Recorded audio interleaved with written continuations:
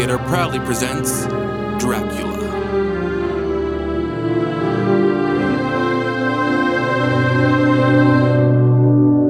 Ladies and gentlemen, my name is Harker. I have been entrusted to bear witness to the truth of certain events which you may find hard to believe, but I must ask you to believe them. I have here certain documents, telegrams, clippings from the press of the day, memoranda, and letters in various hands. All needless matters have been eliminated. The history presented here may seem to contradict possibilities of contemporary belief, but stands forth as simple fact.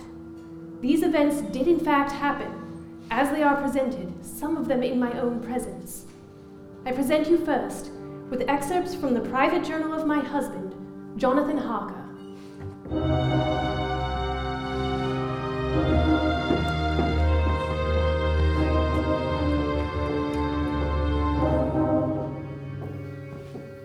I, Jonathan Harker, lawyer's clerk to Peter Hawkins, Esquire of Exeter, England, am writing this journal in the hope that if misfortune overtakes me, it may one day come to the eyes of those who love me. I set out from London on the last day of April to visit one of our clients in Eastern Europe. The crossing was fair and made good time as I made my way into the rougher country of Transylvania.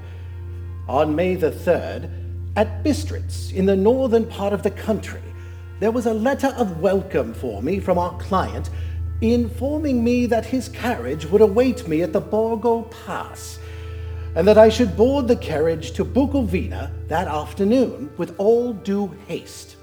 It was signed Dracula.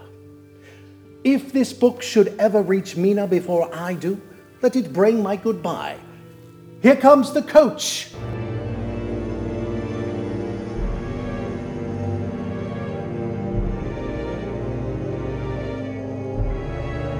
The road was rough, but still we seemed to fly over it with feverish haste. When it grew dark, there seemed to be some excitement among the passengers. They kept speaking to the driver and looking at me and urging him on with a greater speed. Driver, will we make it to Bukovina before dark? Doubtful, but all haste is being made. Can we at least avoid the Borgo Pass? Unfortunately, that is where the young hare needs to go. All the other passengers looked at me but didn't say a word. The crazy coach rocked from its great leather springs. The mountains seemed to come nearer to us on either side. As we grew closer to the Borgo Pass and the storm around us grew more violent, my fellow passengers grew quieter and quieter.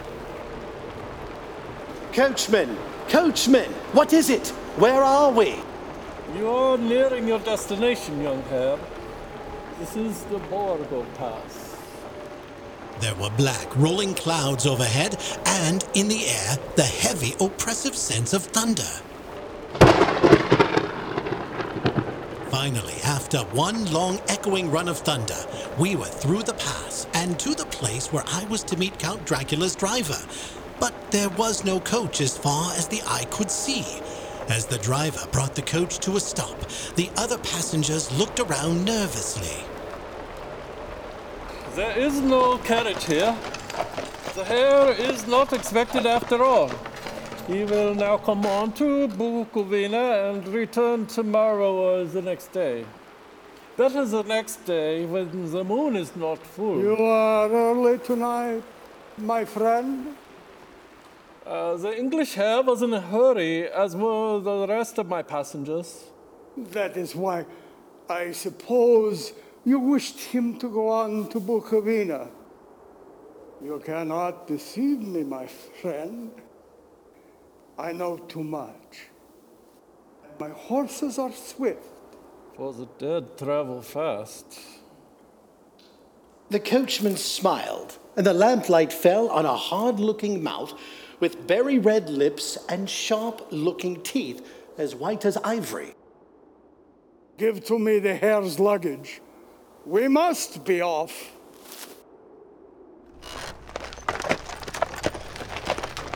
Without a word, the driver gave my bags with great alacrity to the coachman.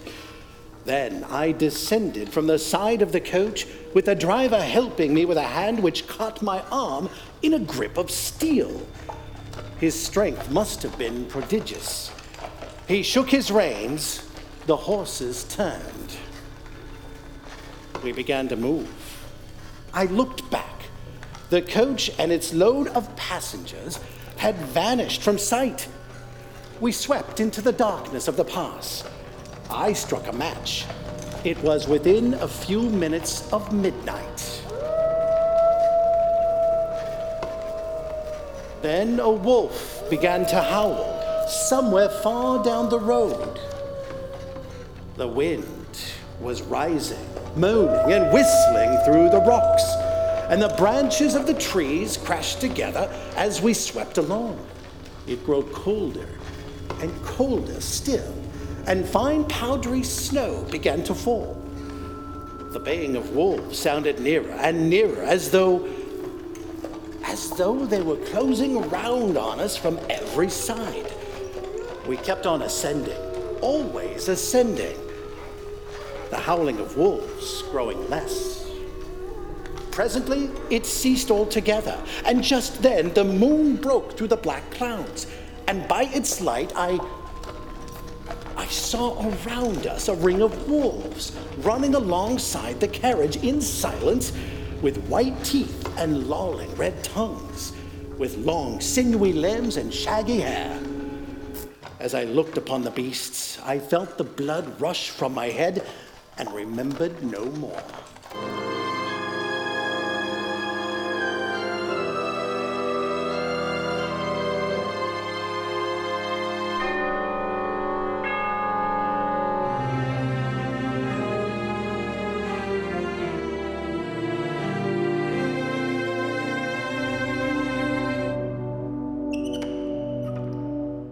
Welcome to my home. Enter freely and of your own will.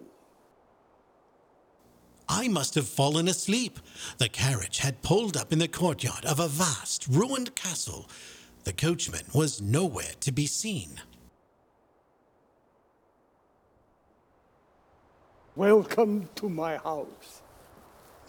Come freely, go safely, and leave something of the happiness you bring. Count Dracula. I am Dracula. The face was strong, very strong, aquiline. The mouth was fixed and rather cruel-looking, with peculiarly sharp white teeth.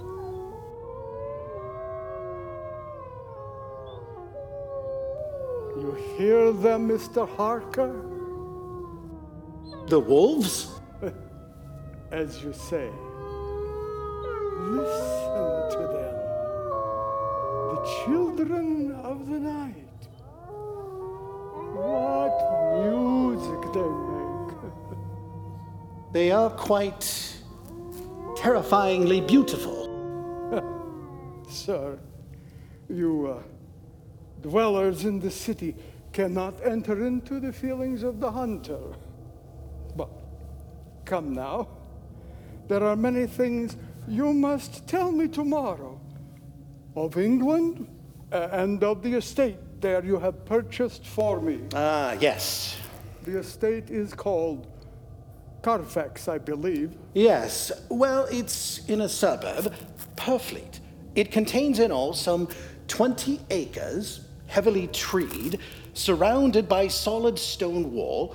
There are very few other houses close at hand, one being a large mansion now used as a private hospital.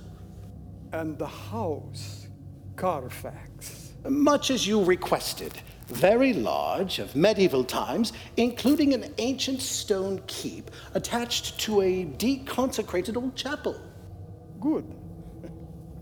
I am of an old family. To live in a new house would kill me. I understand, but really, sir, Carfax is little better than a disused dungeon. I belong to the past. A past of brave men who fought as a lion fights for lordship.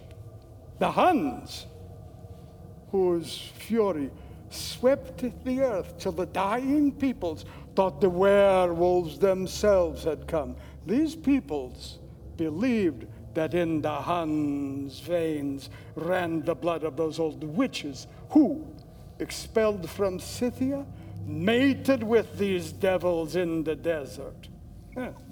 Fools. What devil or what witch was ever so great as Attila, whose blood is in these veins? But you will forgive me. I have kept you until morning, and you are tired. I will detain you no longer. You will find your room in readiness. If you need anything at all, do not hesitate to find me. But I advise you, do not leave your room during the night for any reason.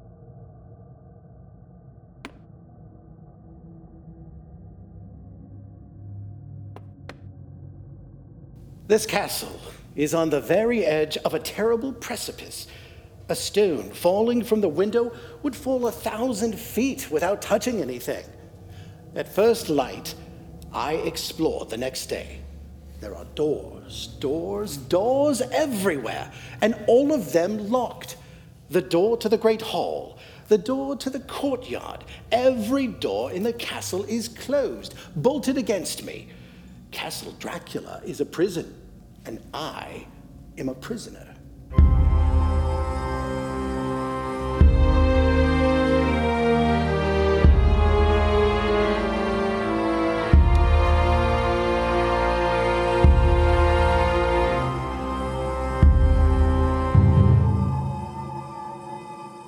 The next night, I could not sleep. So, after a few hours of restlessness, I got up. Lighting my candle, I placed my shaving mirror on the dressing table and was just beginning to shave. You seem restless, Mr. Harker. I had not seen him, although the reflection of the glass covered the whole room behind me. I turned to the glass again.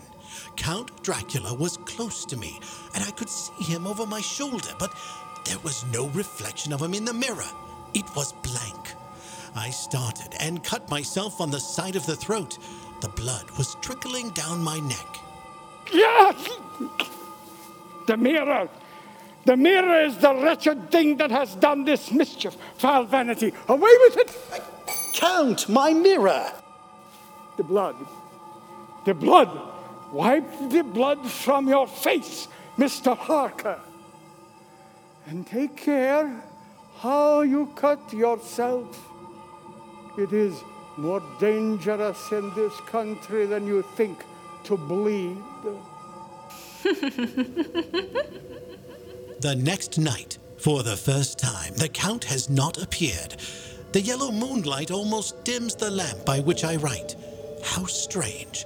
A London solicitor by this window which overlooks a 1,000-foot cliff, in this room of ancient beauty, alone. Come to us, dear Jonathan. Alone? Yes, for there are no servants here. Everything is done by the Count himself. But that voice. I follow the sound of laughter through the castle. I find myself in a room lavishly decorated with silks and pillows. This must once have been the room of a great and beautiful lady. I almost imagine I hear... Darling, Who's there? our most desirable guest. Where are you? Here, shall I come more closely?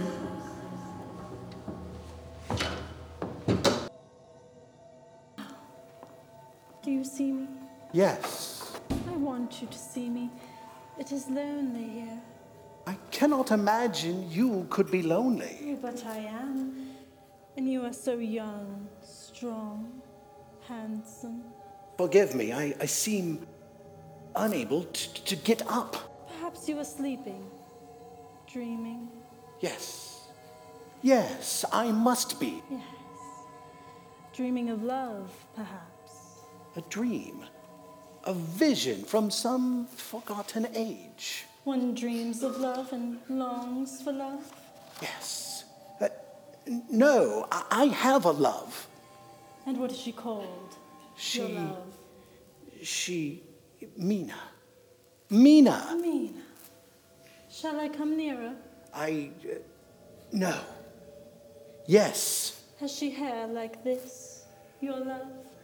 Yellow, like the moonlight. Would you like to touch? Yes. Then I lean over you, like so. Touch it, if you'd like. I can't. Has she eyes like these, your love? So dark, almost rubies. Has she lips like these? Rich, red. And her smile, my love? The whitest teeth, the sharpest. Would you like me to kiss you? Yes. Yes. Then I will. Let me show you love you've never dreamed. First, my lips. To your throat. How dare you? How dare you touch him? When I had forbidden it, this man belongs to me. Beware how you meddle with me, or I will have you dealt with. You never loved like this man can. You never can love. Yes, I too can love. You yourself can tell it from the past. Is it not so? Well, now I promise you, when I am done with him, you shall kiss him at your will. Now go. Go! I must awaken him, for there is work to be done. Might want nothing for tonight. I brought this back from the village.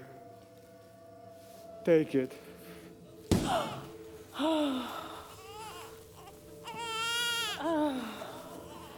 Pretty baby, not to worry. I shall take care of you, my sweet child. Soon you shall have nothing to cry about. As I looked, the woman disappeared, with her the dreadful bag. There was no door near her, and she could not have passed me without my noticing. She simply seemed to fade into the rays of the moonlight and pass out through the window, for I could see outside the dim, shadowy forms for a moment before they entirely faded away. Then the horror overcame me, and I sank down unconscious. When I awoke, I found most of my things were gone. My passport, my notes, my letter of credit. I could find no trace of them anywhere, and my door was locked from the outside.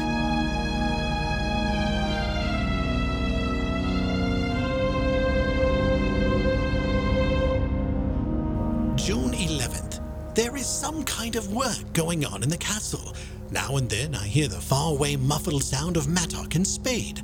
Last night, the Count came to me with a strange request. Your work here is nearly done. I shall depart soon for your blessed England. But before then, I need you to write me 3 letters. One saying that you shall be leaving soon. And I will send that tomorrow. Another, that you are starting on the next morning from that letter. And the third, that you have left the castle and arrived at Bistritz. Why do I need to write such letters? Would it not be better for me to write the later 2 when I am on the road? This is just for the event that you cannot send the letters.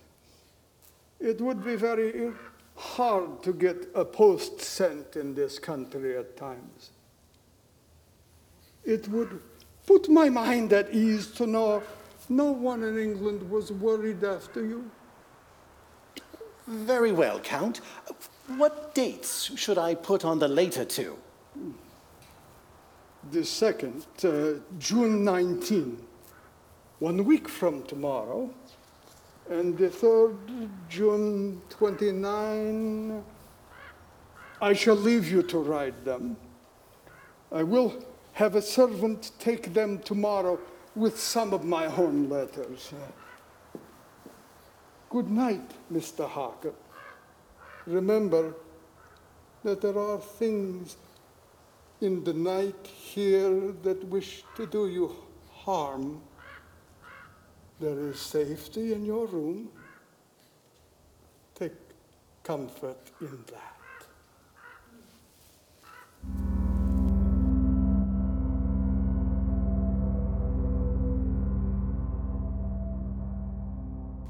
I know now the span of my life. God help me. But as I sat alone in the room that had become my prison cell, I built up my courage. I would have rebelled against this strange request, but felt that in the present state of things it would be madness to quarrel openly with the Count whilst I am so absolutely in his power. And to refuse would be to excite his suspicion and to arouse his anger. He knows that I know too much, and that I must not live, lest I be dangerous to him. My only chance is to prolong my opportunities. Something may occur which will give me a chance to escape. I therefore pretended to fall in with his views. The Count came the next night to get the letters from me. Count Dracula. Yes, my young friend. Why may not I go tonight? Am I not free to leave when I wish? Free? Mr. Harker, you are always free. You want to leave? Yes, in God's name. My dear young friend, not an hour shall you wait in my house against your will. Come, follow me.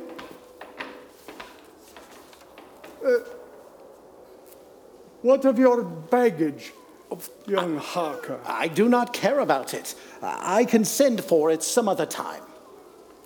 As you will, Mr. Harker. Not an hour shall you wait in my house against your will. Oh, sad am I at your going, and that you so suddenly desire it. You English have a proverb which is very close to my heart. Welcome the coming, speed the departing guest.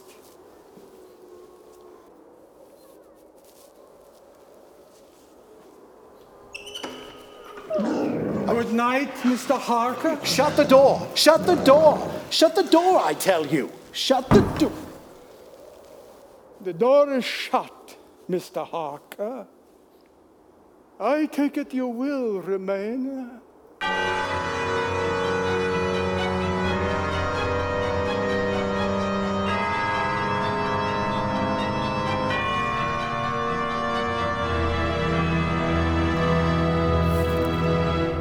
Morning, June the 30th. These may be the last words I ever write in this diary. Oh God, preserve my sanity.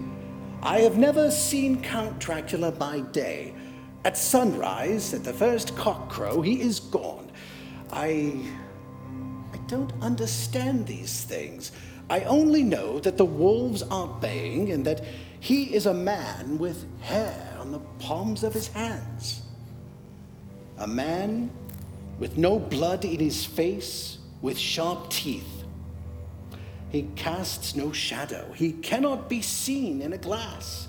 And he moves like a bat across the sheer face of the castle walls. He eats no food and is mortally afraid of the crucifix. As I write this, I hear in the courtyard the rolling of heavy wheels and cracking of whips. And there is in the passageway below a sound of heavy boxes being set down. Boxes shaped like coffins. And I know what they hold. The boxes are filled with holy earth from the chapel beneath the castle. It is the last box being nailed down. And now I hear the heavy feet tramping again. The door is shut, and the chains rattle. In the courtyard and down the rocky way, the roll of heavy wheels, the cracks of whips. Jonathan, Jonathan, come to me, my love. Let me kiss you. The wagons are gone, and I am alone in the castle with that horrible woman. She is a devil of the pit. I shall not remain alone with her. I shall try to scale the castle wall farther than I have yet attempted.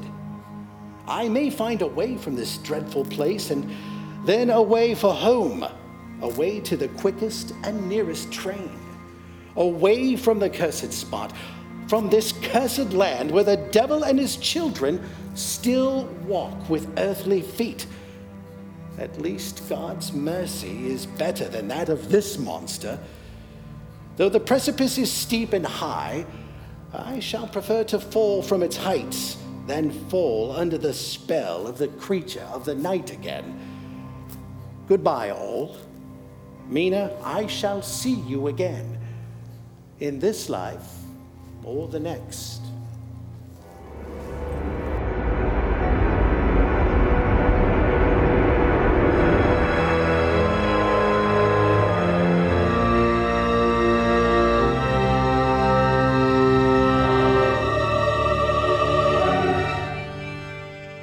Ladies and gentlemen, this is Mina Harker. My husband's journal terminates at this point. It was many weeks before I learned of his fate. I now present in evidence a clipping dated August of that year from the Yorkshire Telegraph. One of the greatest and sudden storms on record was experienced here today.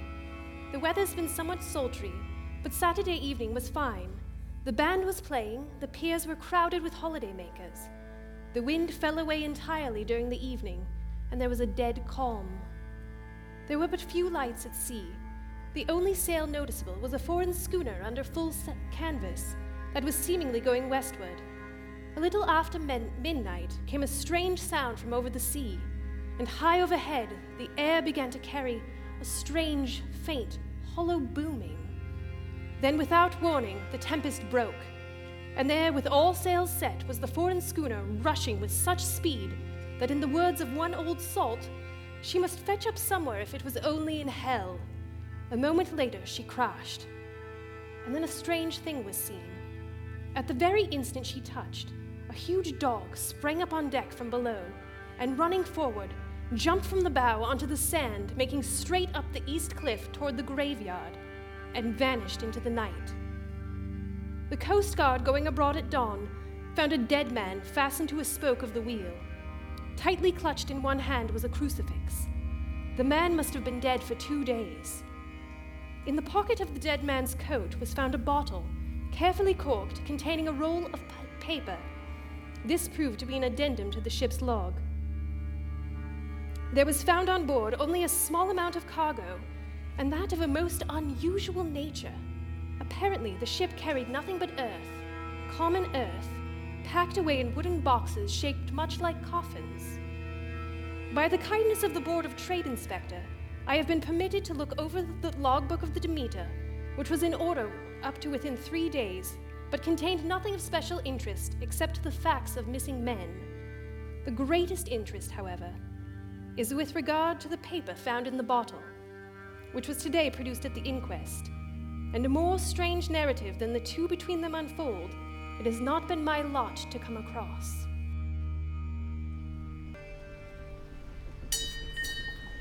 Log of the Demeter, Russian flag, Black Sea to Whitby, July 6th, finished taking on cargo, a queer cargo, boxes of earth.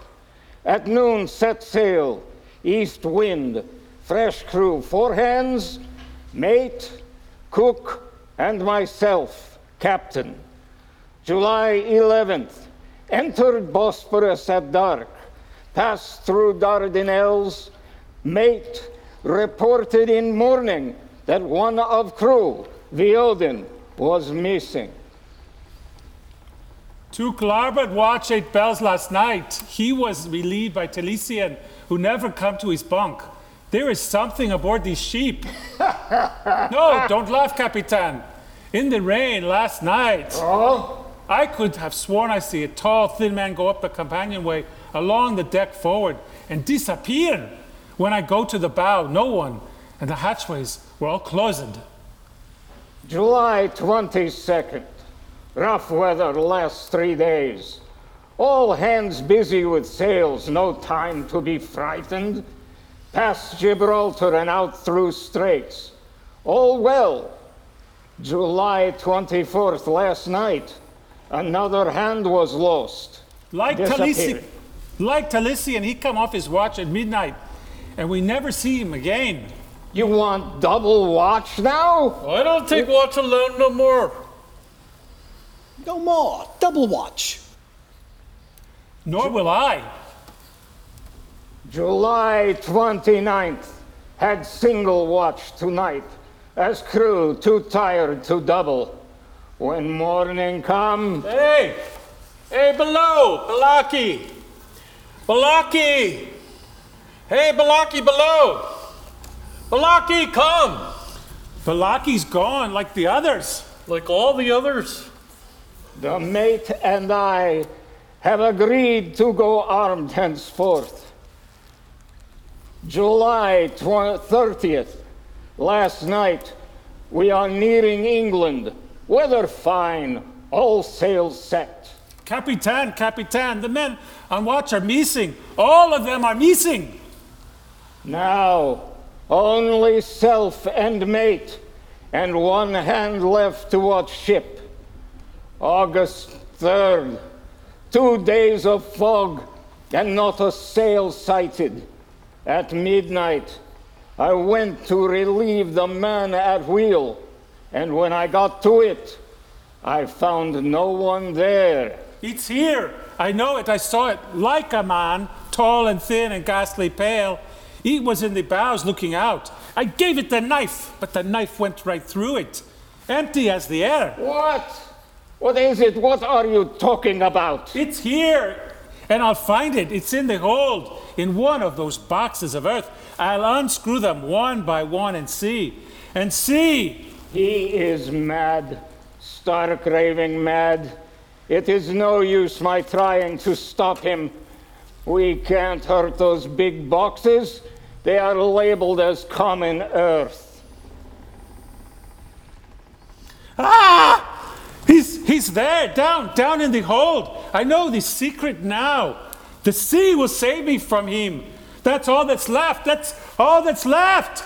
Before I could say a word or move forward to seize him, he sprang on the bulwark and deliberately threw himself into the sea. I suppose I know the secret too now.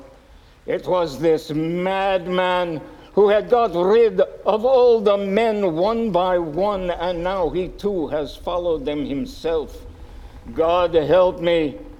Now, how am I to account for all these horrors when I get to port? If I get to port, will that ever be? August 24th, I am all alone on ship, and still the fog. I dare not go below. I dare not leave the helm, so here all night I stayed, and it is in the dimness of the night I saw it. I saw him, God forgive me.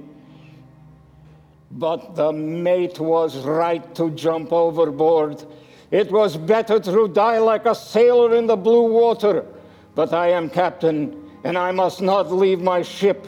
I shall tie my hands to the wheel when my strength begins to fail, and along with them I shall tie that which it dare not touch, my crucifix.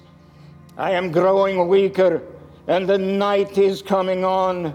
God and the Blessed Virgin, help a poor, ignorant soul trying to do his duty. You have done well, Captain. I must thank you for conveying me so swiftly to my destination, and for your fine cuisine on the voyage. I just need one more thing from you.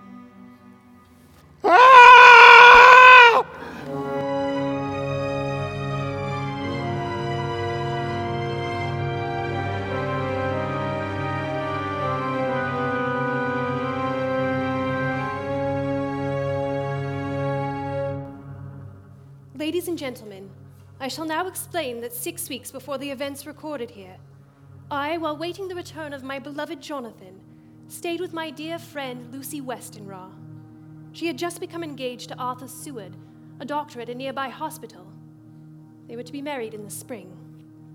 But soon after I started staying with her, she seemed to get ill. She started having bouts of sleepwalking and was getting increasingly pale. Both Dr. Seward and his compatriots were flummoxed by her condition. But after a few weeks, she seemed to get better. The only strangeness I ever heard from her was one time when we were out walking by the abandoned Carfax estate. There was the most pretty red sunset shining over the ruins of the unconsecrated church. She stopped suddenly. His red eyes, they are just the same. What was that, Lucy, dear? Oh, nothing. Nothing at all, dearest Mina. Just the sunset reminded me of a dream. A most wonderful dream. A dream of what, my dear Lucy? It was from the time of my sleepwalking, though it doesn't seem that much of a dream. What do you mean? It wasn't quite a dream. It all seemed to be real. I only wanted to be here in this spot. I don't know why, for I was afraid of something. I don't know what. I remember, though, I suppose I was asleep, passing through the streets and over the bridge. A fish leaped as I went by, and I leaned over to look at it, and I heard a lot of dogs howling. The whole town seemed as if it must be full of dogs, all howling at once as I went up the steps. Then I had a vague memory of something long and dark with red eyes, just as we saw in the sunset, and something very sweet and very bitter all around me at once. And then I seemed sinking into deep green water, and there was singing in my ears, and everything seemed to be passing away from me. My soul seemed to go from my body and float about the air. I remember that the West Lighthouse was right under me, and there was a sort of agonizing feeling. The next thing I remember is you waking me up in the parlor that night. I remember that night. You were damp with evening dew, and there were 2 wounds on your neck. Yes. Arthur treated me for it, bandaged my neck. He takes such good care of me. You are a lucky woman to have him. And you, with your Jonathan, have you heard anything from him? No. It has been weeks since I received the letter that he was leaving Bistritz. He should be back in England by now, or at least sent word on what has waylaid him. Mr. Hawkins, for whom Jonathan works, has heard nothing from him either. This is so unlike him. I wouldn't worry too much, my dear Mina. I'm sure he's just waylaid in some fashion, not in the arms of another woman.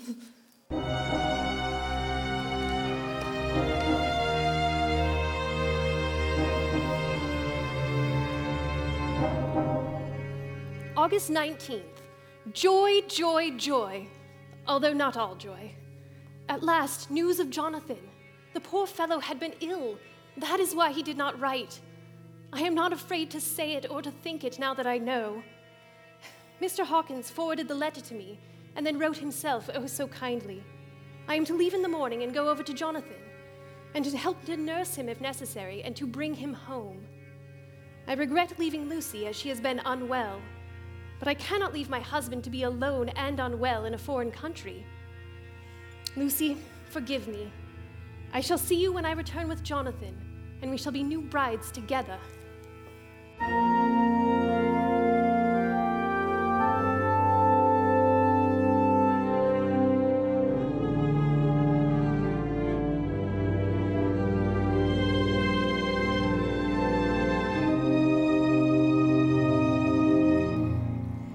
24 August. I must imitate Mina and keep writing things down. Another bad night. I tried to keep awake and succeeded for a while, but when the clock struck 12, it waked me from a doze, so I must have been falling asleep. There was a sort of scratching or flapping at the window, but I did not mind it, as I remember no more. I suppose I must have fallen asleep. More bad dreams. I wish I could remember them. This morning I am horribly weak. My face is ghastly pale and my throat pains me. It must be something with my lungs, for I don't seem to be getting air enough. I shall try to cheer up when Arthur comes, or else I know he will be miserable to see me so.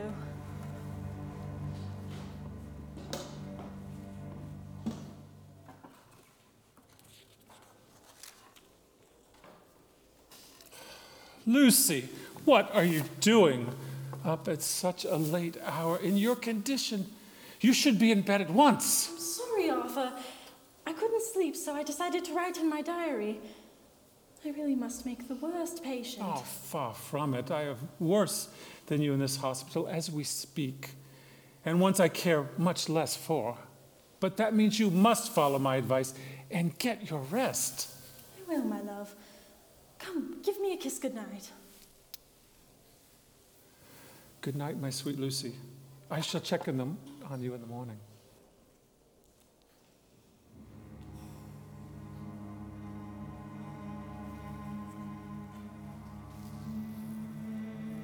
Come to me, my child, my love.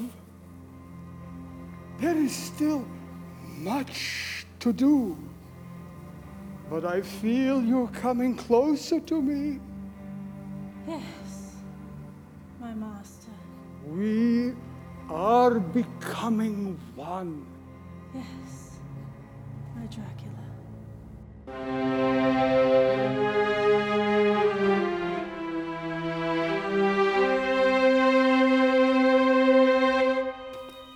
Telegram, Arthur Seward, per fleet, to Professor Abraham Van Helsing, Amsterdam.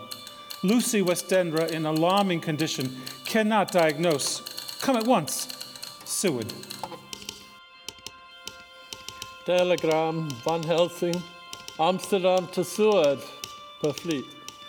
I am on my way to you. Please arrange for me to examine your patient immediately upon my arrival. Van Helsing.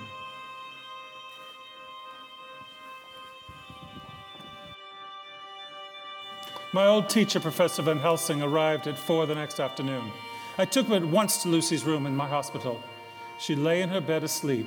She was ghastly, chalky, pale. The red had gone even from her lips and gums, and the bones of her face stood out.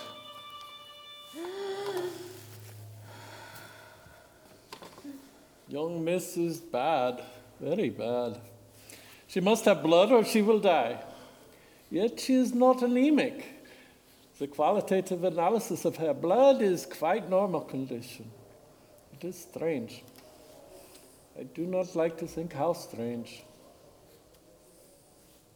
Look, mein Gott, on her throat. 2 small but noticeable puncture marks. The black velvet band that she always wore had dragged up a little and showed a red mark on her throat, just over the external jugular vein, were 2 punctures, not large, but not at all wholesome. The edges were white and worn-looking. My neck has been painful for the past little while, but it's nothing to worry about. Is it, Doctor? Well, what is it, Professor? What's wrong with her? Speak frankly. You could tell me the worst. I wish I could, Seward, young miss. I wish I could, but I do not dare. But won't you tell us anything? I will tell you this. Your young lady is in a danger greater than death. You must believe me, if you leave her for one moment and harm befalls, you will not sleep easily thereafter.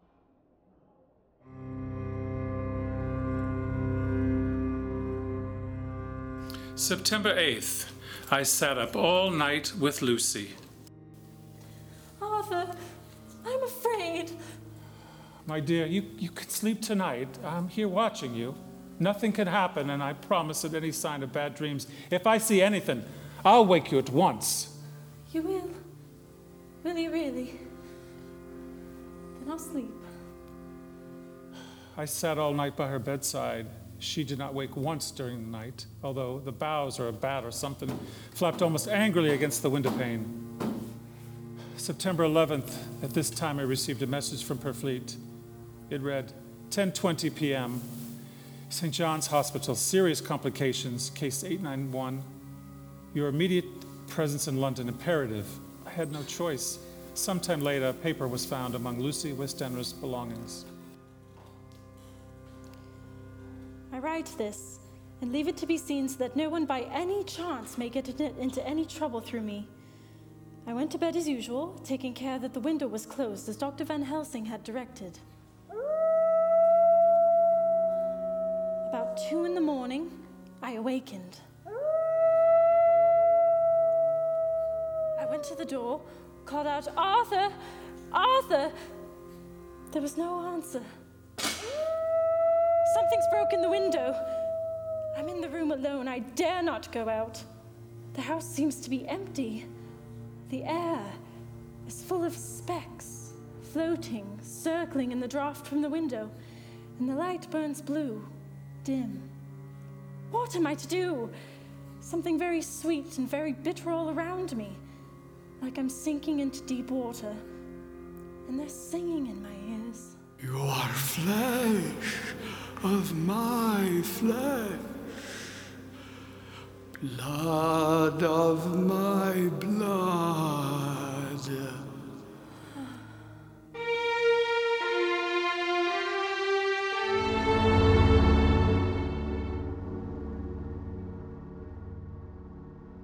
September 12th, late. Only Resolution and Habit can let me make an entry tonight.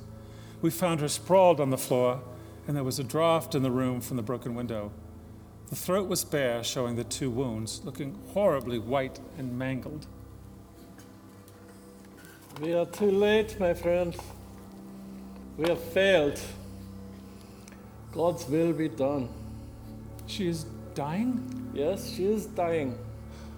Stay beside her. It will make much difference, mark me, whether she dies conscious or in her sleep. It was late in the afternoon before she opened her eyes.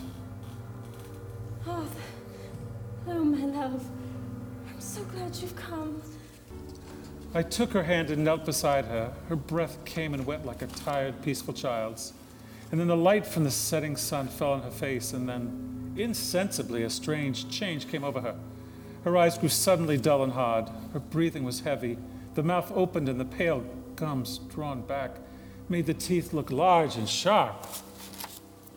Arthur, my love, I'm so glad you've come.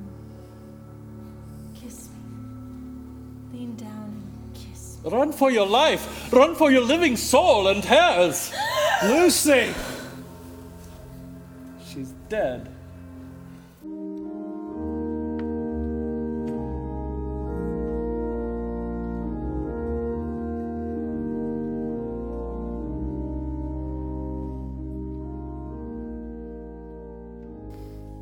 Into your hands, O merciful Savior, we commend the soul of your servant Lucy Westenra. Acknowledge, we humbly beseech you, a sheep of your own fold, a lamb of your own flock, a sinner of your own redeeming. Receive her into the arms of your mercy, into the blessed rest of everlasting peace, and into the glorious company of the saints in light. Amen. Was there anything more we could have done for Lucy, Professor? Or was this always her fate? There's always something more that could be done in hindsight, but given our circumstance, no. There was nothing else we could have done in the moment. I received a letter from Lucy's friend Mina Harker today. She returns next week with her new husband, Jonathan. It's a shame she missed Lucy's funeral. There may have been some comfort in having her here. Well, she may not find comfort in what happens next. Come to my rooms at the Savoy later, and I shall explain what you must do. The tragic tale of Lucy is not done yet. Poor girl. There's peace for her at last in the end. Not so. It is only the beginning. Wait and see.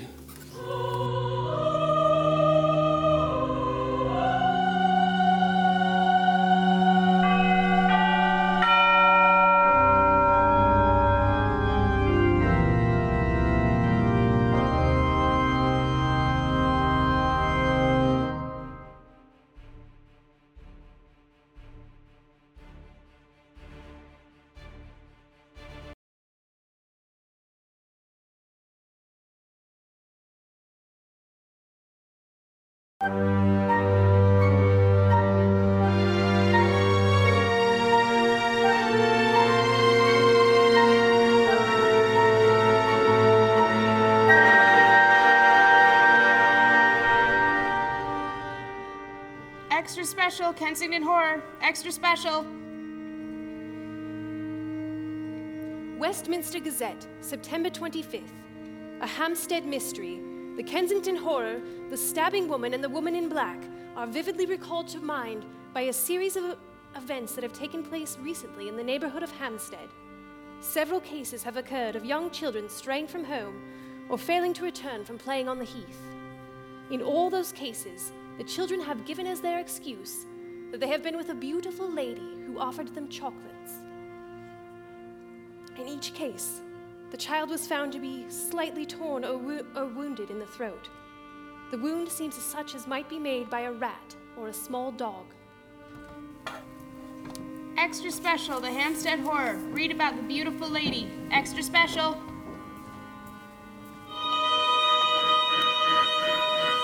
The Hampstead Horror. Another child injured by the beautiful lady. We have just received intelligence that another child, missed last night, was only discovered late in the morning. It has the same tiny wound in the throat. Well, Seward, what do you think of that? You mean to tell me, my friends, that you still have no suspicion as to what our poor dear Lucy died of? Nervous prostration following on great loss or waste of blood. Yeah, and what was the blood lost or wasted? You are a clever man, my friend, and a good doctor. But you do not believe that there are things you cannot understand. You are wrong, Seward. Are you aware of all the mysteries of life and death? Can you tell me why in the pampas there are bats that come out at night and open the veins of cattle and horses and suck dry those veins? How on some islands of the western seas there are bats that hang on trees all day, and then when the sailors sleep on deck because it is hot, sweep down on them, and then in the morning are found dead men as white as Miss Lucy was. I understand none of these things. After tonight, Seward, if you dare to come with me, perhaps you will understand.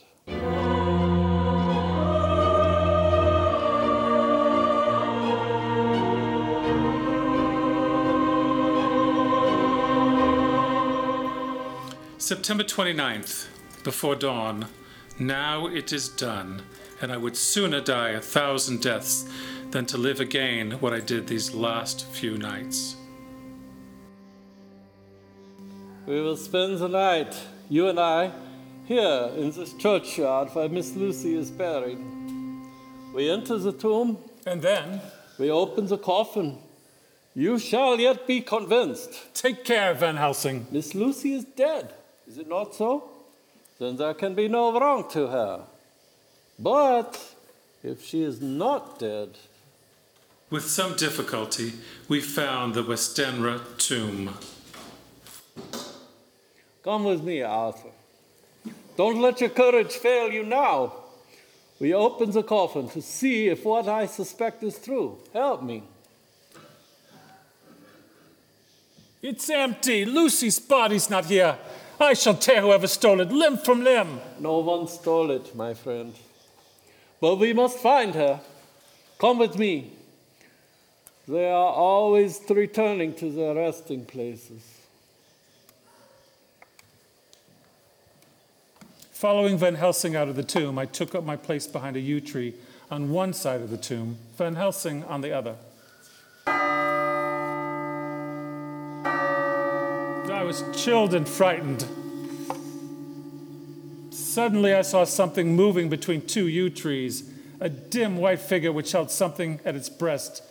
The figure stopped. I could not see the face, for it was bent down over what I saw to be a fair-haired child. There was a sharp little cry, such as a child gives in sleep, or a dog as it lies before the fire and dreams. Then the thing saw us. As she looked at us, I saw my Lucy living again. She drew back with an angry snarl. Her lovely blood-stained mouth grew to an angry snarl. Open square. If ever a face meant death, I saw it at that moment. Then suddenly she turned and vanished. The child is not harmed. We will leave him in a safe place where the police may find him. There's more to do. Come. I followed Van Helsing out of the graveyard and into the city proper. There was no sign of my once dead, love. Gone. She has eluded us for the night.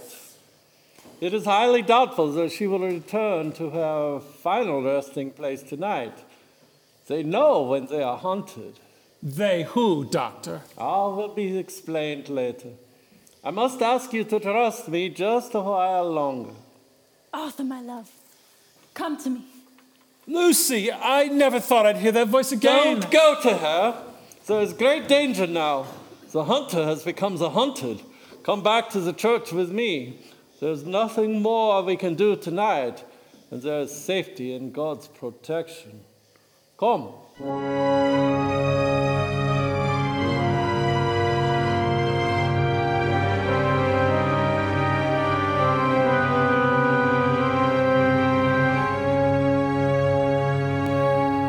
The next night we returned to the tomb. There in the coffin with the lid still off, the thing lay, like a nightmare of Lucy, the pointed teeth, the freshly blood-stained mouth. Van Helsing never looked up. From his bag he took out a book, his operating knives, a heavy hammer, and a round wooden stake, 2 or 3 inches thick, sharpened to a fine point, and hardened over a fire. Seward, the life of this unhappy woman is just begun. Then she becomes what you call undead. There comes with the change the curse of immortality. She cannot die, but she must go on age after age, adding new victims, because all that die from the preying of the undead become themselves undead and prey on others. So the circle goes on, ever widening, as of the ripples from a stone thrown into the water. But if this lady, this undead, be made to rest as true dead, then the soul of the poor lady whom we love should be again free. Tell me, what am I to do? How do I free Lucy from this torment? Take the stake in your left hand, the hammer in your right. Yes. Place the point over her heart. Yes. Then I begin the prayer for the dead. In God's name, strike. Arthur? Arthur, is that you? Lucy, how? You must strike now. Seward, do not delay. I shall begin the prayer for the dead. Domini Arthur, what are you doing? I'm sorry, my dearest. I shall kill you for this. Rest in peace, dearest Lucy.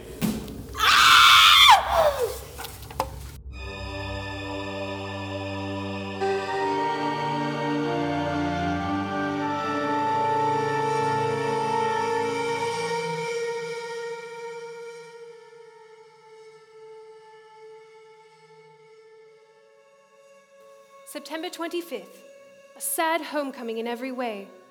the house empty of the dear soul who was so good to us. As Jonathan and I arrived in London on a steamer from Budapest, we received a telegram from Van Helsing, whoever he may be.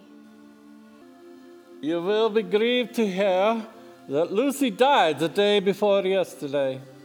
She was buried here today for the last time. Oh, what a wealth of sorrow in a few words. Poor Lucy, gone never to return to us. And poor Arthur, to have lost such a sweetness out of his life. God help us all to bear our troubles. That night, we walked down Piccadilly. Jonathan was holding me by the arm, the way he used to in the old days, before he went away. Suddenly, I felt Jonathan clutch my arm so tight that he hurt me.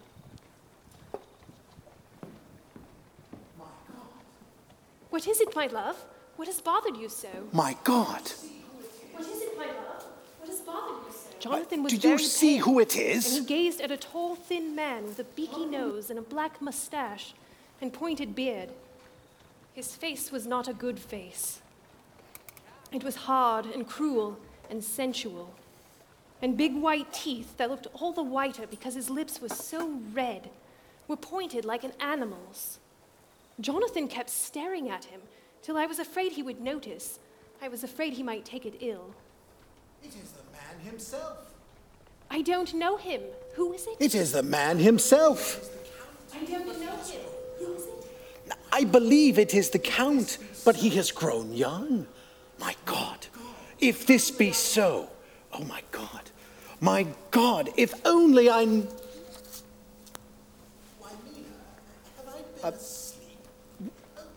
Why, Mina, have I been asleep? Oh, do forgive me for being so rude. Come and we'll have a cup of tea somewhere.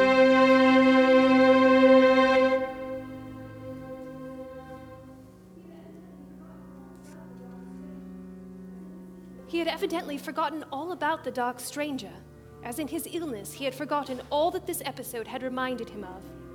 I don't like this lapsing into forgetfulness. It may make or continue some injury to the brain. I must not ask him, for fear it shall do more harm than good. But I must somehow learn the facts of his journey abroad.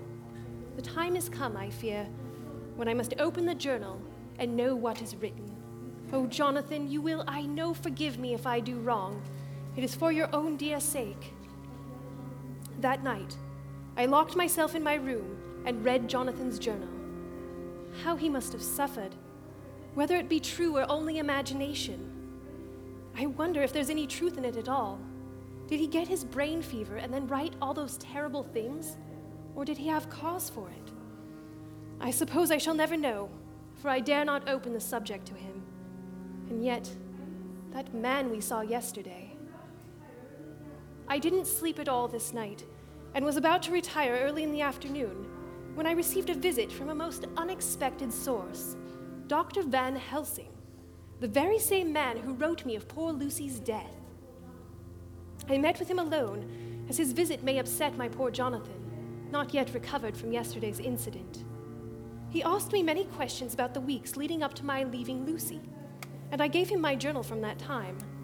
But just as I was about to go, a sudden desire to give him Jonathan's journal overcame me. When I gave it to him, he glanced at it and a strange look came over his face. He asked me if he could take it to study it in more detail. I assented, and he said he would write soon with his findings.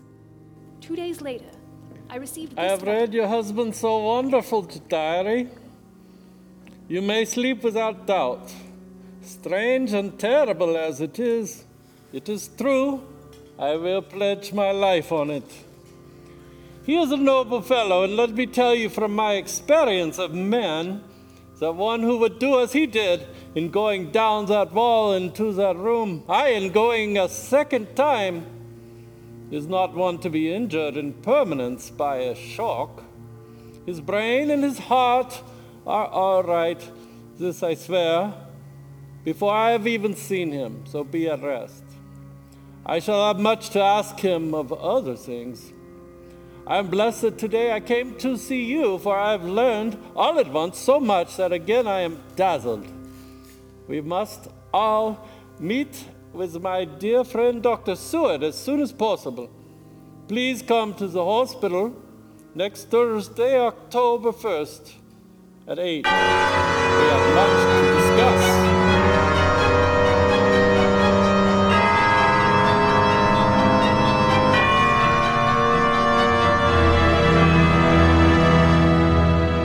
October 1st. Jonathan and I found the hospital easily. We were quickly ushered into an austerely decorated parlor by Dr. Seward. Dr. Van Helsing was already seated at the table. There was a look of strange excitement on the old man's face. We all sat around the table. My friends, there are such things as vampires. Had I known at first what I now know, one so precious a life would have been spared for the many of us who love her. The vampire which is amongst us is himself so strong that he can direct all the elements, the storm, the fog, the thunder. He can command all the meaner things, the moth and the bat, the owl, the fox, and the wolf. How then are we to begin our stride to destroy him? How shall we find his place? And having found it, how can we destroy? My friends, it is a terrible task that we undertake. To fail here is not mere life or death. If we fail, we become like him, foul things of the night. What do you say? Shall you join me in this task? I answer for Jonathan and myself. We will do anything to make sure this beast doesn't harm anyone again. I'm with you. Come near. The professor laid a small golden crucifix on the table. We took hands and a solemn pact was made. My friends, we too are not without strength. The vampire flourishes on the blood of the living. Without this, he cannot live. He throws no shadow. He makes no reflection in the mirror. He can transform himself to a wolf, to a bat. He can come on moonlight rays as the elemental dust. He can see in the dark. He can do all these things, yet he is not free. His power ceases at the coming of the day. Then, until night, he must remain in the shape in which he finds himself, and except in his coffin home, in those earth boxes, he cannot rest. When we can confine him in his coffin, then, my friends, if we obey what we know, we will destroy him. At that moment, something flapped wildly against the window. Then... Did you hit it? I don't know. Do you think it was the Count? Most assuredly. He knows we are hunting him. Look out of the window. You can see nothing. Here is what we know.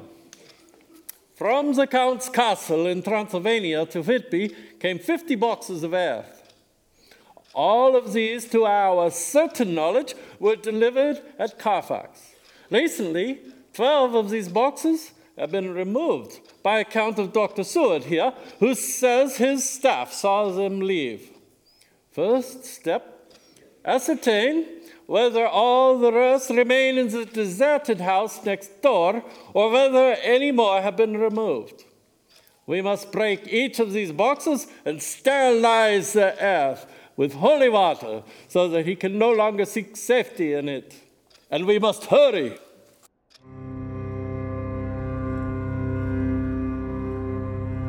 October 2nd, 5 a.m. Just returned from the empty house. Left Mina at hospital. We've done our work at Carfax. The place was filthy. The air stagnant and foul, and alive with rats. Luckily, Dr. Seward had a pack of beagles that he summoned post-haste to deal with the rats. 36, 37, 38. 12 boxes missing, just as we thought. What must we do now, Doctor, to stop Dracula from using these boxes? We must purify the earth with holy water. Here, I have some flasks of it, all the way from Rome, blessed by the Pope himself. Would it be sacrilege for an Anglican to handle water blessed by the Pope? In the battle against devils such as Dracula, very few things are sacrilege. Sprinkle the dirt with the holy water and then repeat after me. Gloria Patri et Filio et Spiritui Sancto, sicut erat in principio et nunc et semper et in saeculum saeculorum. Amen. Amen. As we broke open the boxes and purified the earth, we kept a watch out for any sign of our adversary. It proved to be a quiet night after the dogs took care of Dracula's rats, for there was no sign of the Count. It was dawn when we got back. I found Mina asleep. She looks paler than usual. October 2nd. Soon after they left, I fell asleep. I remember hearing the sudden barking of dogs, and then it was silent. I got up and looked out of the window. There was a thin streak of white mist moving across the grass along the wall of the house. It dawned on me that the air in the room was heavy and dank and cold. The gaslight came only like a tiny red spark in the fog. I could see through my eyelids. The mist grew thicker and thicker. Then as I looked, the spark divided and seemed to shine on me through the fog like two red eyes. Come to me, Mina. Flesh of my flesh, blood of my blood, blood of my blood, just like Lucy. October 2nd, we are on the track. A private detective hired by Van Helsing found the 12 boxes were delivered to an empty house at 337 Piccadilly. We have the Count now. At dawn the next morning, we boarded the train to travel into London proper. My dear friends, until the sun sets tonight, Dracula must retain whatever form he now has. We have this day to hunt out all his lairs and sterilize them. Then he will have no place he can move and hide. But we have only until sunset.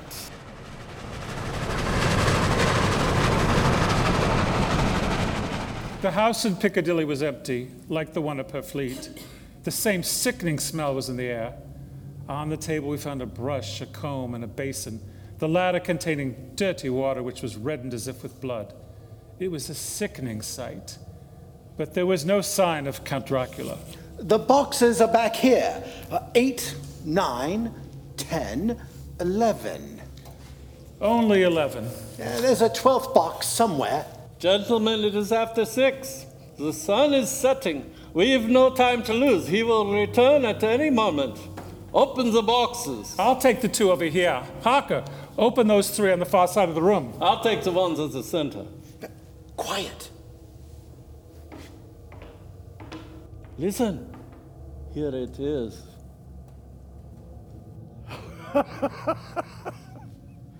Gentlemen, what a pleasant surprise. It is he! Foul demon, taste my steel. He's changed into smoke. It's moving toward the window. Now waste your bullets, gentlemen. You think you can battle me? You, with your pale faces all in a row, like sheep in a butcher's?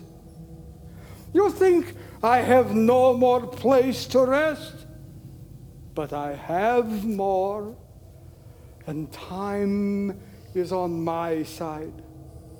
The one you love is mine already. I have known her already. My mark is on her throat. Flesh of my flesh, blood of my blood. She is with me always, over land and sea.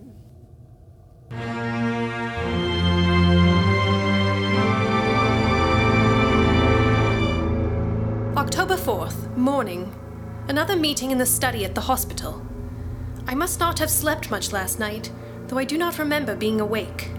I struggle to keep my eyes open as the men talk about our next move. We must find the last remaining box, gentlemen. We must find it. As long as that earth exists and is corrupt, as long as there remains one place of refuge for Dracula, there is no safety and no peace for any soul in England. And for the undead, no peace as long as he lives. Blood of my blood. Blood of my blood. Mina, what did you say? How do you know that? That's what Dracula said. Quiet. With me. With me always. Over land and sea. Mina, dear, how did you know that Dracula said those words? I don't know. The words just came. Strange. There are times when I somehow feel that I am with him. At sunset? Yes, just at sunset. And again at sunrise. Dr. Van Helsing, if I could, if at that time you... Do you have the courage? The courage for what? What do you mean? Dr. Van Helsing here will question me, and with any luck, it will help us find the Count. I will question her, yes. In a state of hypnosis. The one you love is already mine, he said. Come, she is with me always over land and sea. Oh, Count Dracula, perhaps. She will betray you if she really is with you, this one we love. Who knows? If she really is with him over land or sea. Blood of my blood. Mina, she's connecting with him again. I will see what information I can collect. Mina, can you hear me? Yes. Answer me, Mina. Are you with him? Yes. Where are I you? am with him. I do not know. It is all dark. What do you hear? The lapping of water.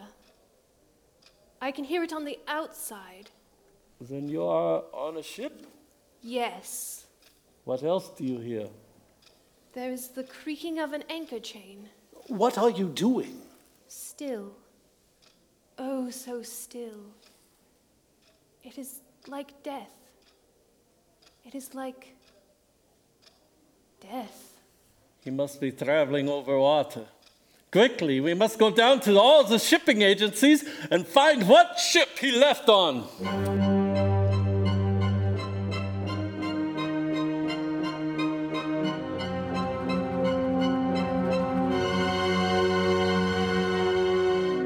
Jonathan and Dr. Seward spent the next day investigating all the departing ships from the London docks.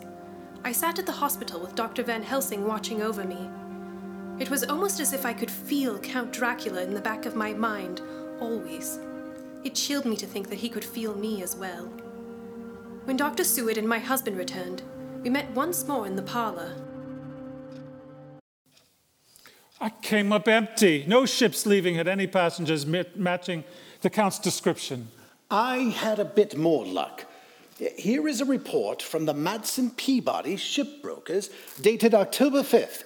According to Lloyd's lists, the only sailing ship that left for the Black Sea yesterday was the Tsarina Katrina bound for Varna. Somehow, before she sailed, a man came alongside all in black, driving a cart with a great box in it. This he lifted down single-handed and carried below. No one remembers having seen him after that, as a heavy mist came over Doolittle Dock until sailing time. The rest of London Harbour remained completely clear. Our plans are made. The average sailing time from London to the Black Sea is 3 weeks. We can travel over land to the same place in 3 days. We shall be there waiting for him when he arrives. We must leave at once. October 15th, arrived Varna about 5 o'clock. The rail service is with us. We've been making good time. Mina seems stronger. Every morning before sunrise and just before sunset, She speaks to Van Helsing in a trance. Are you with him, Mina? Tell me, are you with him? Yes, I am with him. What can you see? Nothing. All is dark. What could you hear? I can hear the waves lapping against the ship, and the water rushing by. And the wind is high. I can hear it in the shrouds, and the bow throws back the foam. So, the Tsarina Katrina is still at sea, sailing hastily to Varna. The Count cannot cross running water, so he cannot leave the ship without being observed. What do you hear, Mina? Lapping waves and running water. Darkness. Darkness and wind. A whole week of waiting. October 28th. Telegram from Lloyd's of London to Jonathan Harker. Tsarina Katrina is in heavy fog. Reported entering Galatz harbor at 1 o'clock today. Galatz? Galatz is 38 hours from here, and the first train for Galatz leaves at 6:30 tomorrow morning. My friends, we must hurry to catch him, or all is lost.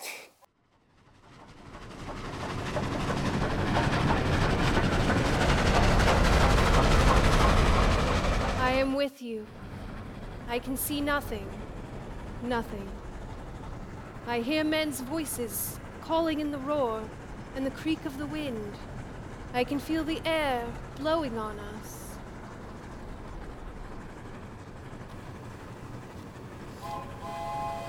October 29th evening. We are due between 2 and 3 in the morning, but already at Bucharest we are 3 hours late. We are losing all the time we gained at the beginning of our journey.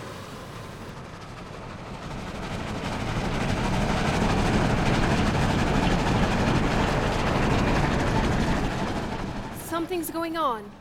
I can feel it pass me like a cold wind. I can hear far-off confused sounds. Men speaking in strange tongues. Fierce falling water. And the howling of wolves. There is another sound. How queer a sound. It's like... Like what? Speak, Mina. Speak, Mina. I command you. I command you to speak.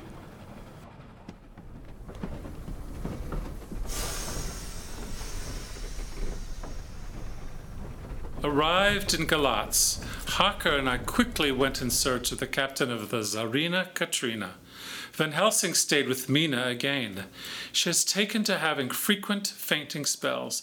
Harker seems very worried for his wife. Ahoy there! Is this the Tsarina Katrina? It is indeed. What business have you? We seek a passenger you carried from London, a certain Dracula. Come on aboard. We are over an hour before sunup. I shall check the manifest. We thank you for your time, Captain. Of course, let's see. We receive a box for a party by the name of Dracula. Gave it to a group of men who were waiting for us at the docks here. Had all the right paperwork. One of them said they were going to a castle, I think. Do you know which castle, Captain? I have no idea, sir. I know. I swore I would never go back there, but if it means freeing Mina from this curse and avenging your sweet Lucy, we must.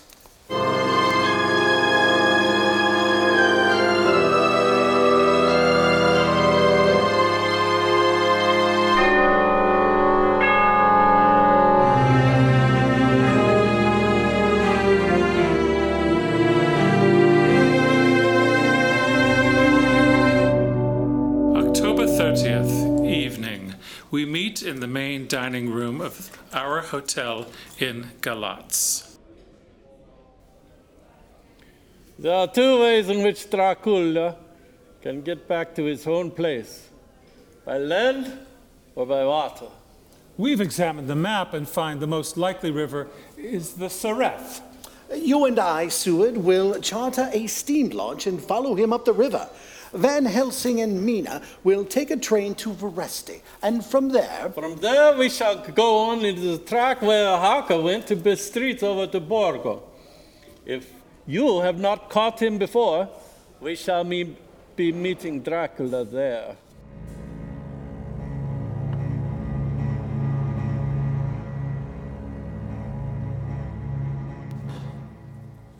October 31st. We arrived at Veresti at noon. We start in an hour. Our enemy is still on the river.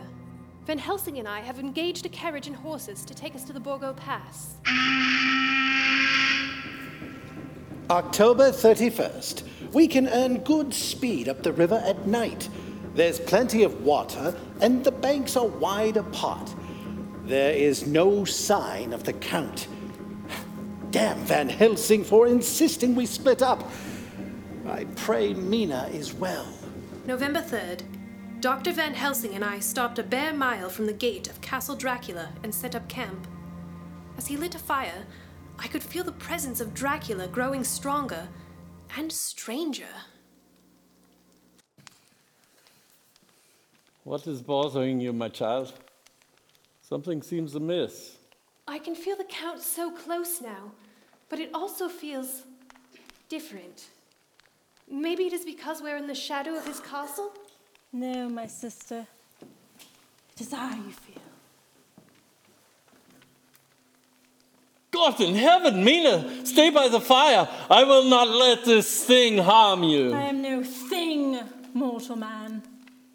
My master has given both me and my sister bride the greatest blessing on this earth. Power beyond your simple imaginings. Come to me, sister. Together we shall rule beside our master. No. I still have my free will, and I reject you and your Count. Very well. Then you both shall die here and now. Get off of me, foul demon! Your blood smells so sweet. It has been so long since I've had such an aged drink. No more of you. Well done, Miss Harker. You remembered my lessons that a vampire can be killed by a stake to the heart. Are you hurt, Doctor? Nothing a small rest won't fix. Come, based off your husband's journal, there should be no one left in the castle. Let us be sure of that.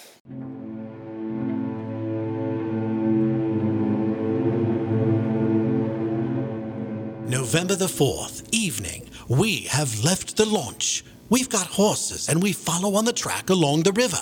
We are armed. Mina, my love, I come to you.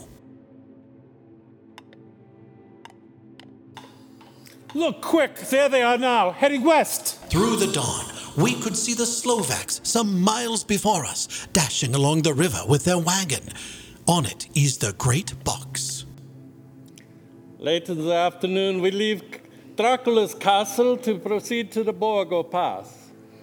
As I thought, there was nothing else in the castle, living or undead. Van Helsing, look, look. We could see a long way all around.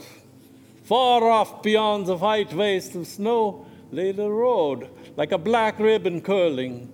Between us and the river, not far off, came a group of men, mounted Slovaks, hurrying along. In the midst of them was a wagon that swept from side to side. On the wagon was a great box. Look. We could see two horses following fast, coming up from the south. Seward and Harker. The Slovaks, with a heavy wagon, are losing their ground. Now the horses are not more than a mile behind. Now the wagon is quite close. We can see the great box swaying bravely. Now they are almost upon us. Now has a strange thing happened. The wagon smashed into a great rock buried in the snow, lost its front wheels, and turned over on its side, jammed against the stone. The horses tore loose from the traces and bolted. Harker and Seward took a few shots at the Slovaks, who scattered and vanished. Then silence. Silence that comes after the ringing of a bell. Mina and I quickly reached Harker and Seward.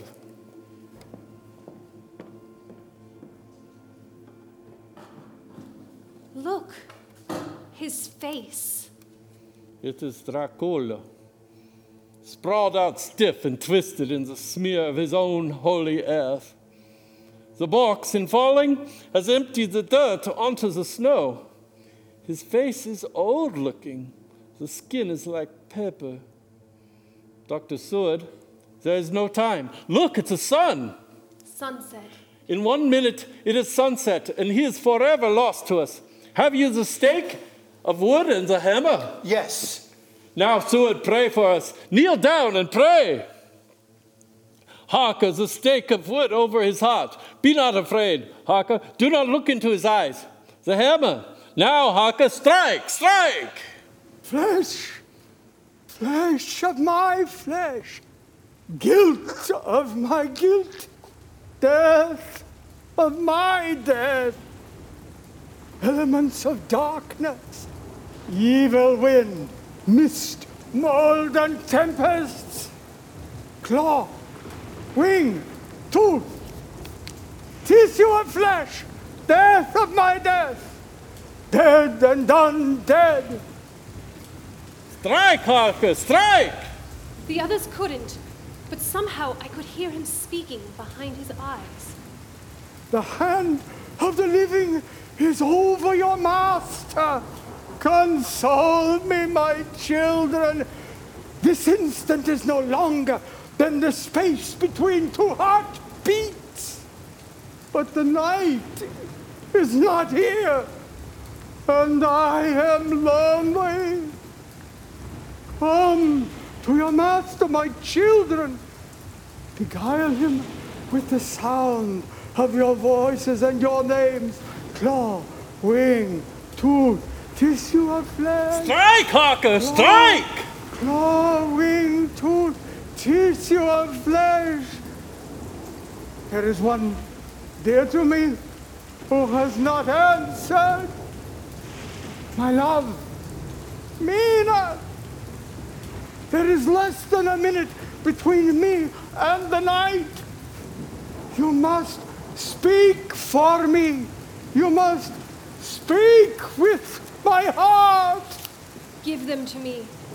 Jonathan, give them to me. The stick of wood and the hammer. Harker!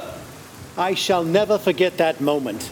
The look on poor Mina's face as she stood there. The angry scar standing out on her throat.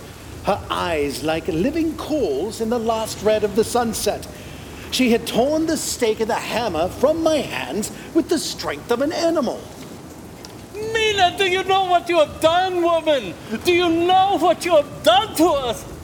You have released him. The evil is free. Look, the sun. As we looked down at Dracula, we saw the sinking sun, and the hate in them turned to triumph. Flesh of my flesh, come to me, my love. Come into the night and the darkness. You have served me well, my love, my bride, my...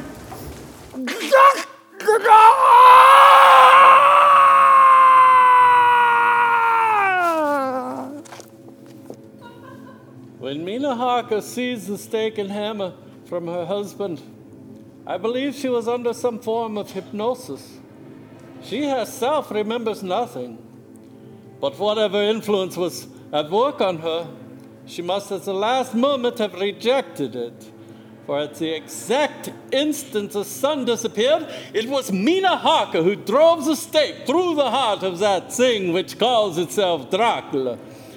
At the same instant, even as we looked, the wound on the side of her throat was no more. As for Dracula, before the screams of this creature had died from our ears, the whole body crumbled into dust and passed from our sight. In the final moments of the solution, there was on the face a look of peace, such as I could have never imagined might have rested there.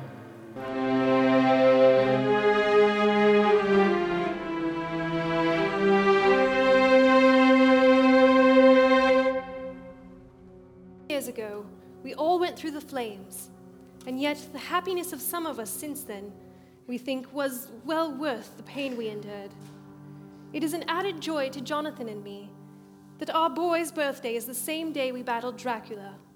We both hold a firm belief that his strength represents the strength we all showed in defeating that monster. In the summer of this year, we made a journey to Transylvania, and we went over the old ground which was, and still is, so full of vivid and terrible memories. It was almost impossible to believe that the things which we had seen with our own eyes and heard with our own ears were living truths. Every trace of all that had been was blotted out. The castle stood as before, reared high above a waste of desolation.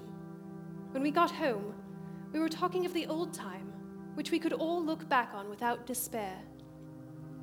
I took the papers from the safe where they had been ever since our return so long ago. We were struck with the fact that in all this mass of material of which the record is composed, there is hardly one authentic document.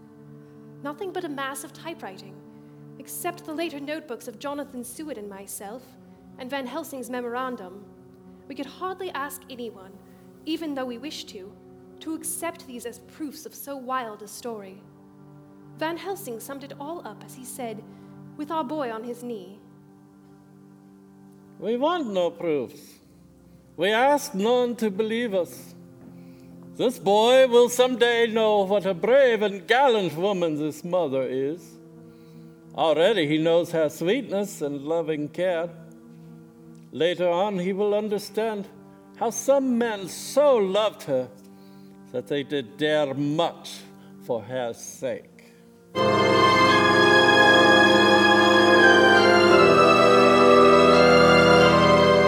this production of Dracula, the part of Dracula was played by Peter Giffen, Mina Harker by Virginia Kilkelly, Jonathan Harker by Brian O'Connor, Lucy Westenra and Dracula's Bride by Ryan Blumberg, Captain of the Demeter by George Herkert, Arthur Seward by Todd Lowenberg, Abraham Van Helsing by Highland Hoff, and the Foley artist was Riley Sage.